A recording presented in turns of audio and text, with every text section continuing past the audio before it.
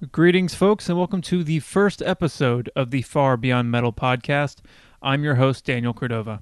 Before we get into this first episode, a little background about the show. I did a version of this, for about 6 years on KSSU.com's student-run radio station, and it was mainly music-based, but I got really into doing interviews and wanted to make a show about that.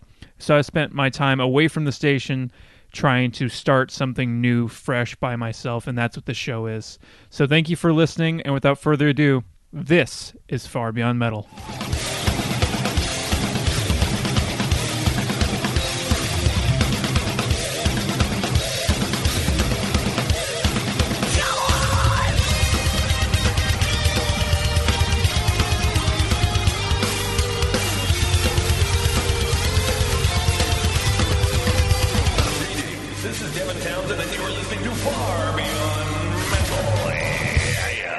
Daniel Presslin is the drummer for Australian progressive band Ne Obliviscaris.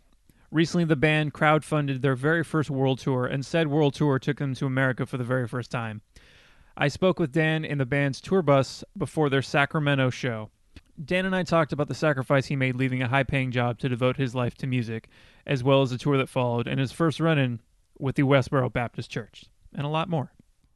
But first, here is Ne Obliviscaris in action with Devour Me Colossus Part 1, Black Holes, from their 2014 album, Citadel.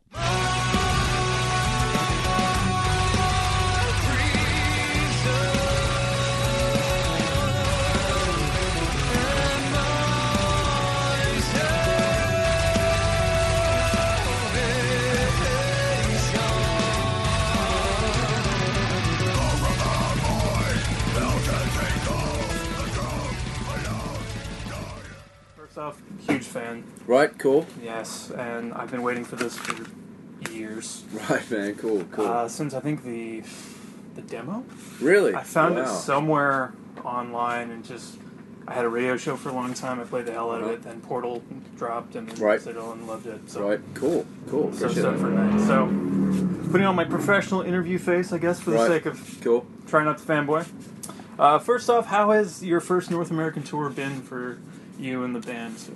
Yeah, it's been great so far. I'd say, exceeded our expectations in terms of, I guess, the reactions we're getting from, it's a very cradle crowd in this tour. Obviously, there's such a big catalogue and a big, very cult band, so to get the reactions we're getting from that kind of crowd has been really positive. Yeah, it's been really good. Has anything surprised you about our chaotic, Trump-obsessed landmass? I guess the only thing that's really stuck out so far has been Vegas. That's just like... Vegas? Yeah. Specifically the town of Vegas? Yeah. Or like... Pretty much. It's just like we got there and, there's these huge castle-like buildings and pyramids and, golden reflective glass and casino. It's just so extravagant and it's like a Disneyland, an adult playground, so to speak. So that was pretty wild. Our culture as a mass is pretty ignorant to kind of what goes on in the other parts of the world, and I always found it interesting how Vegas has a tiny Eiffel Tower and all these sort of landmarks from all over the world. Right, the Statue of Liberty. Yeah, totally. Yeah. I read that you had a run-in with the Westboro Baptist Church protesting Cradle of Filth at some points. How was that experience? Because they're not out here, but, you went to where they are. Yeah, I'm pretty sure that was Atlanta, and I can see that. It was. We were actually running late to the show, and I actually had to jump off the bus and clear a whole bunch of cars for our driver to be able to have access to the venue, and they were kind of right in the way, so I had to say, "Excuse me, sir, can you please stop what you're doing and move aside so we can get through?" And he was actually okay with it. So I didn't actually see the whole thing going on, but apparently a couple of the Cradle people had a bit of a run-in, so to speak, with him because he was kind of getting in their face and getting in their fans' face really aggressively, and so they were kind of like, "Can you please just leave us alone?" Yeah. They're pretty notorious around these parts. And again, showcasing American ignorance, does Australia have that equivalent of that sort of group that protests metal shows or anything spooky, I guess? No, I've never seen anything like that in Australia. It's You're missing out. Right, yeah. I mean, it was such a weird experience. You know, this guy, he had like a megaphone and he's like saying that one of the things I remember him saying was, you know, heavy metal's going to lead to pedophilia and having sex with animals and stuff. And I'm like, man, this guy really has no awareness of, you know, the world around him. It's just how is your amazing. sex with animals, by the way? Fantastic. Good, Thank you. good. I love my cat. Aw, it's cute, really. Yeah. And this whole world tour really is because of a successful crowdfunding campaign Absolutely. where you guys doubled your goal.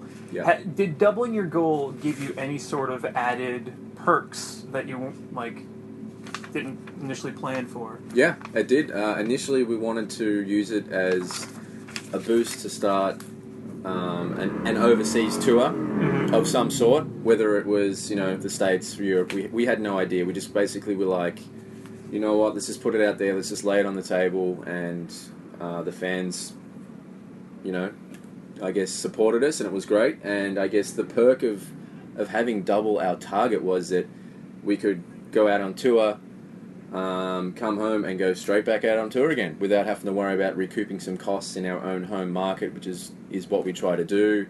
It allowed us to basically, I remember we landed from the first European tour, it was about 5 weeks. It was just a festival, run all the festivals throughout Europe in their summer. We were home for 2 or 3 weeks, and we went straight out and did a whole bunch more festivals and clubs throughout Europe for another 6 weeks. And that pretty much enabled us to do that, and that was such a huge step forward for the band, being able to play these, you know, high-profile festivals, you know, mingling with other bands and see how they go about their business and stuff like that. So it really was a huge, huge thing for the band. In all of that, like you just said, you played a bunch of festivals that you hadn't before.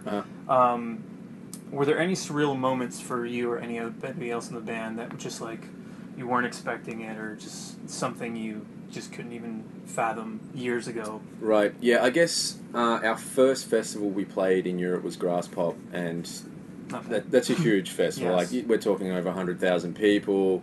You know, Kiss were headlining, and I remember we're driving, you know, throughout the town to get to the festival. You get to the backstage area, and there's just buses and nightliners everywhere and trucks full of gear, and we're like, wow, and we rock up in this little van, you know, amateur band sort of thing. And I remember seeing Kiss had 5 nightliners. They have a nightliner for each member and one for the crew. And I was just like, this is out of control, you know. Like, we're rolling around in this real ghetto van, sleeping in vans, you know, cheap hotels and stuff. And just to rock up there, and, you know, you walk out and there's this huge main stage, and there's, like, professional catering, and everything was highly, highly professional. And it was our first experience of, like, we did a festival in Australia, called Soundwave, and that was our first experience at the bigger festivals. But like, this is a whole different ball game, you know. It's a monstrous event. That was really overwhelming. Yeah. So do you hope one day to have your own personal traveling van? Because there'd be 6, 7s, including all of you and the crew. So one day. Yeah, I mean, I guess the bus we're on now is the best we've had, but I mean, the more comfort is obviously more ideal, but at the same time, you've got to weigh up, hey, do we really need this comfort? Because that extra comfort could end up in our pockets in terms of cash, rather than, you know, having a little bit of extra leg room in your tiny bunk or whatever it is. So we try to really, really do things on the budget, like most low, mid-tier bands like us. But, you know, I guess when you get to the level of Kiss, it's like, I don't know, it doesn't matter, does it? You do whatever you want, I suppose. So in these festivals or all these other tours that you've been on since, you've probably played with bands that wouldn't otherwise come to Australia too often. Have you or anybody else been in a situation where you kind of fan out and get like overly excited to see somebody? Because I've had my moments when I, you know, go to interview somebody and I can barely contain myself. Right. And I'm sure, like, if you're about to play before X, like, who is making you shit your pants, I guess? Right. Anyone. I guess I've been a big fan of Emperor and Ishan for a long time, so I got to see him perform, I think 3 times last year. That was really cool. I mean, just walking around those festivals and, like, you know, everyone's names on the doors of all the dressing rooms you go past, like, you know, Arch Enemy, Nightwish, Cannibal Corpse, Ishan, Kiss, you know, Slipknot. It's just, you know, like, the biggest names in you know, music, heavy music, so to speak, are just all lined up in the one corridor, and you can if you're lucky enough, you might bump into them or have an excuse to talk to them. Like, I hate, being that guy interrupting people. Hey, I'm sorry you're having your meal, but, can I get a photo? Or, you want to, I try to give people their own kind of space. But, if we're playing before or after a band or on the same stage, then I'll try and hang out and chat. Like, I'm a huge drum nerd, so I just basically, any cool drummers I like, I try and seek them out and say, hey, really like what you do, and sometimes you get to hang out with them and stuff, which is really cool, so... Who are some of your favorite drummers, either contemporary or, classic? Okay. My favorite drummers would have to be Danny Carey from Tool. Mm-hmm. Huge fan of his, love his playing. I've stolen a whole bunch of his stuff. I've got those. Right. And guys like, like the super drummers like Thomas Lang, Jojo Mayer, Benny Greb, and metal guys like David Haley, the classics like Pete Sandoval, Morbid Angel, dudes like Alex Rudinger, who used to play in like the Faceless and stuff. He's like super sick. Man, I could honestly go on all day. I have a huge, especially as I get older, my influences and stuff kind of broaden more. So these days I'm more into like, I guess, groove orientated stuff, or limb independence and more stuff like that than the metal chops sort of thing. So I guess I'm branching out a little bit now with more drummers who may be of a gospel background. For example, I really like gospel drumming. That's a lot of fun. So stuff like that. Right. You famously left a rather lucrative job to go out on tour with the band. How has that sacrifice impacted the way you see doing the band full time now that you're in the thick of it? Mm-hmm. Yeah. Basically, it's given me the opportunity to put loads and loads and loads more hours into music and drums than what I ever could before. I always tried to, my mentality is to play drums every day, practice every day. It doesn't always work out because of, life, but now it's like, I've got a studio at home, I've got my own studio at home, and basically I can wake up, have breakfast, I might be working on a record or something I've got to do some work for as a session job, or I'm about to go on the road, so I can just go through the set a whole bunch of times, and if there's any weak points, I just really kind of iron them out so they're not so bad anymore. So basically it's just allowed me to really put like serious hours into music and what I love to do, which is drums and music. So it's been awesome. It was, I guess, a hard thing to do at first because, you go from the safety net of a great job and career versus the insecurity, uncertainty, and extremely low-paying job of music. So it's a huge change. Like my financial security net, is basically now gone, but my happiness in life is like so much higher. So for me, that's the most important That's thing. beautiful, actually. Yeah. Fantastic. The campaign brought 2 EPs of material to those that pledged towards it. Where do those songs stand in the overall oeuvre of the band? Like, are those songs that you'd play live? Are they expected to be released any other way? Were they demos? Because I don't know much about them, to be honest with you. Right, yeah. So it was a series of songs we wrote before the Portal of I material. Mm-hmm. So it was stuff we wrote in like 2003, 2004, when we were very, very, very, very immature songwriters, and our musicianship wasn't as progressed as what it has now. I can't see us ever really playing those songs live, although we get asked quite a lot if we will. I don't think we will, because it's just, I guess, a part of our history that we've moved on from, and I guess we felt like we've matured so far from when we did that stuff that we don't feel it's quite it's not much of a factor into what we're about today. So I don't think it would feel right playing that stuff live. I interviewed Cygnus, how you say it? I've never heard his name. Cygnus, right.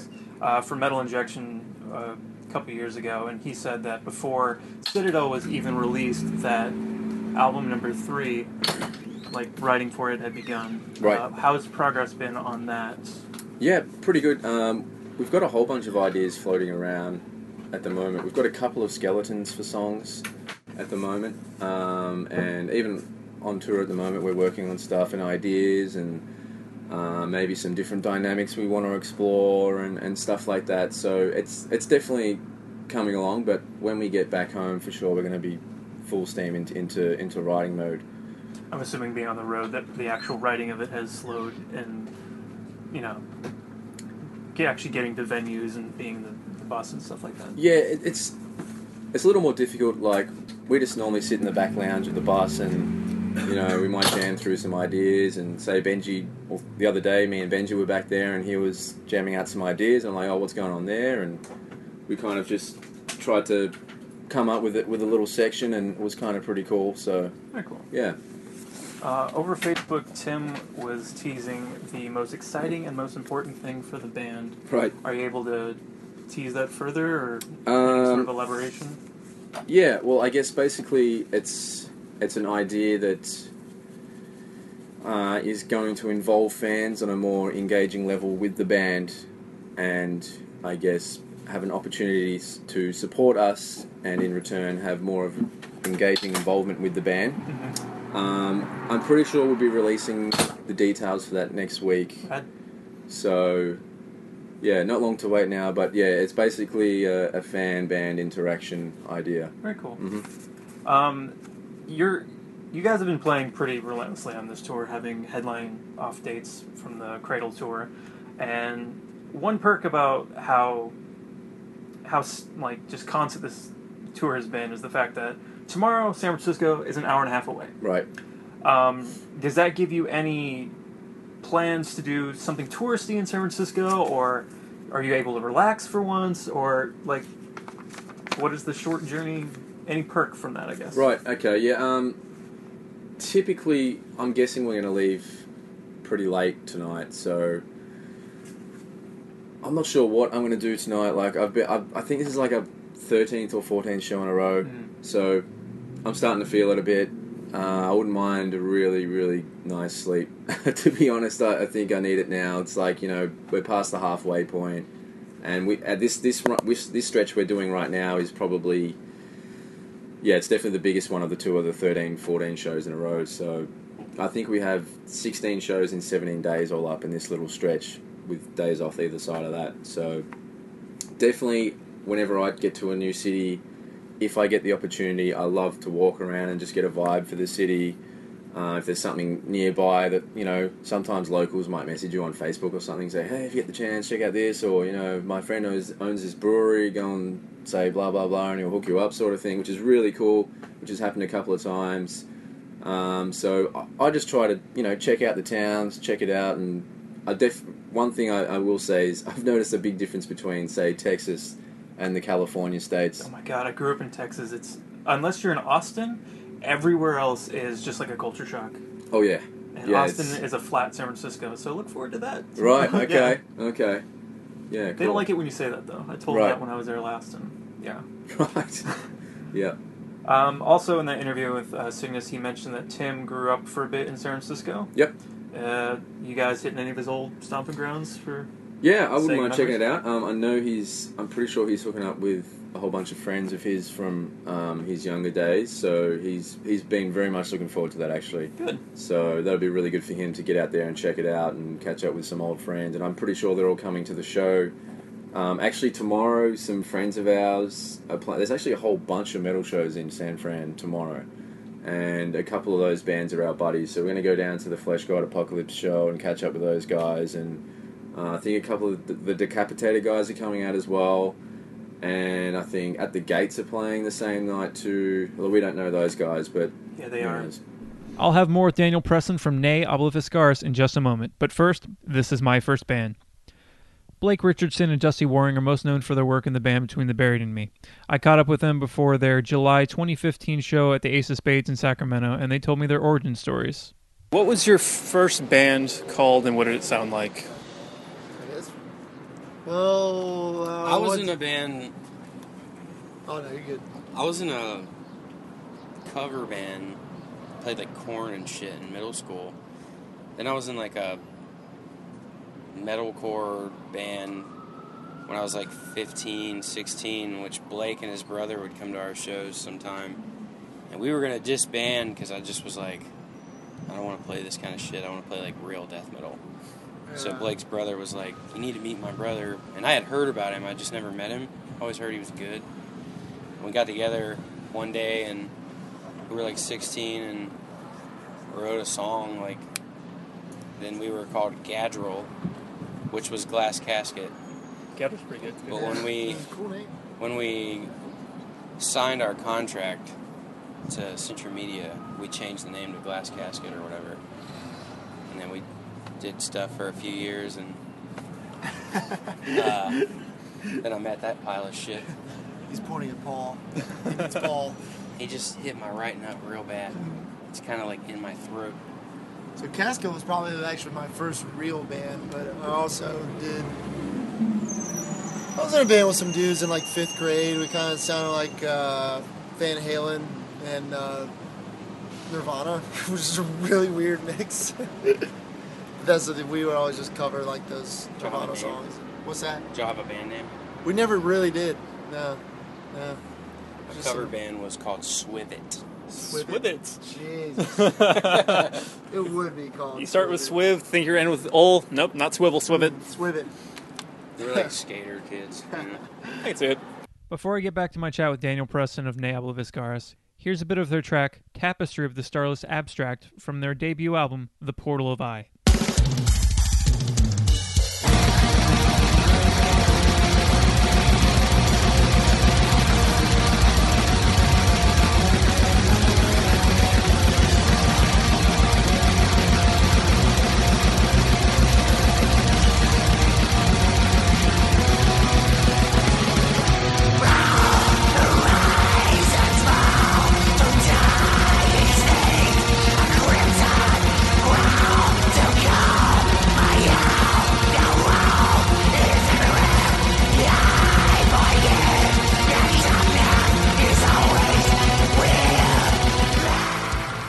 Now to kind of switch gears a little bit, and I'm not sure how much of this you might be able to weigh in on, but are you familiar with the Encyclopedia Metallum, the Metal Archive website? Yes, that's the one. It's got like heaps of bands listed and what Yeah, their absolutely. CDs are. Yeah, right. It goes into obsessive detail about every single band, Okay. project they've been involved in, that sort of thing. Okay. It lists the band's lyrical theme as life and death. Do Uh-huh. you feel like that is an accurate description of Zen's lyrics? For the most part, yes. Like the way he writes lyrics is he says that he likes the listener to take away whatever it is they take away from it. You know, whether it's he wrote Tapestry of the Starless Abstract when he was in hospital. He had a really bad accident, and that's got some very, very dark themes. But at the end of the song, it's about finding paradise, and it's more uplifting and coming out the other side of that. So the lyrics are very subjective, I guess, and so he basically, whenever anyone asks him, what's this about specifically, he's like, well, just I guess read the music, read the lyrics, and listen to the music, and kind of come up with your own interpretation, or there's no kind of right or wrong. So I guess life or death is the best and easiest way to describe it. While on tour, music and the band are your life, of course. Yeah. But when you're home, outside of making music or Ne Habla Viscaris, what takes up your free time? Or are you just constantly drumming? Yeah, I spend a lot of time on music. Like if I'm not actually playing drums, I'm doing videos or I'm trying to learn new material, or there's always something to do with drums and music. But outside of that, I do like to travel.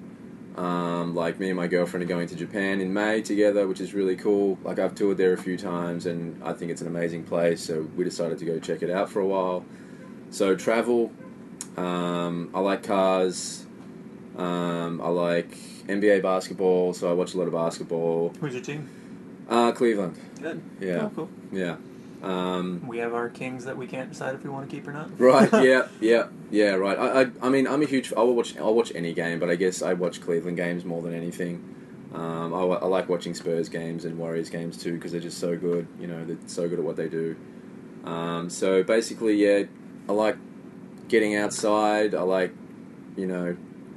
relaxing, like anyone. But for the most part, I'm a very, very hard worker with music. So that's the majority of my of my time. Yeah.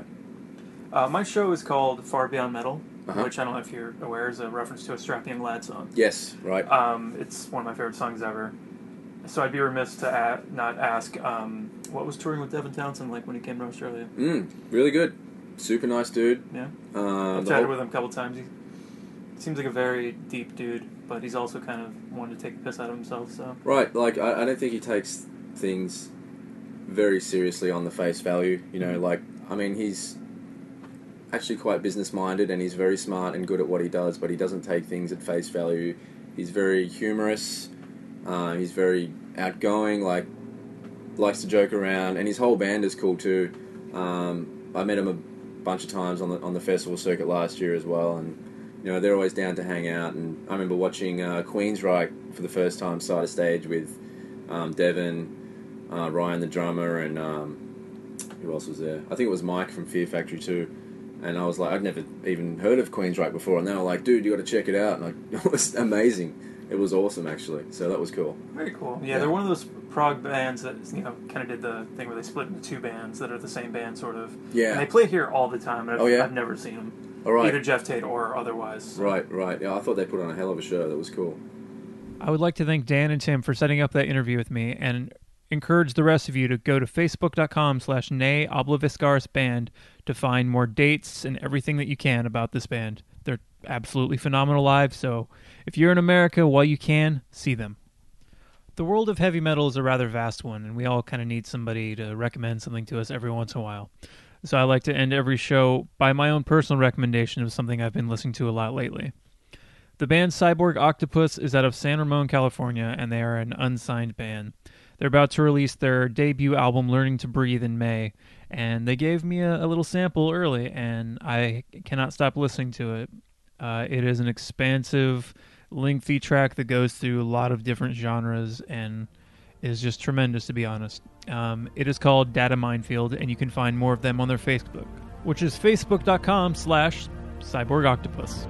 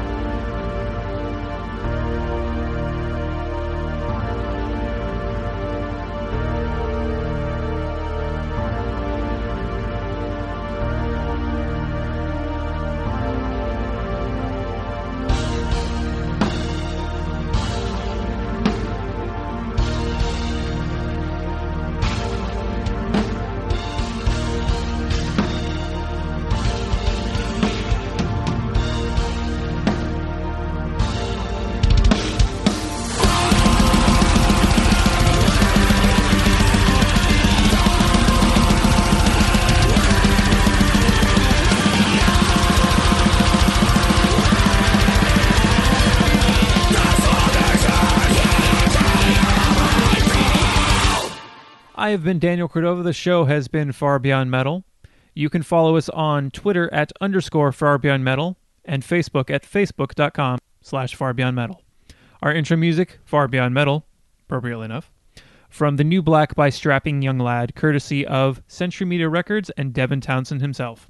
Thank you for listening. A Catbox production.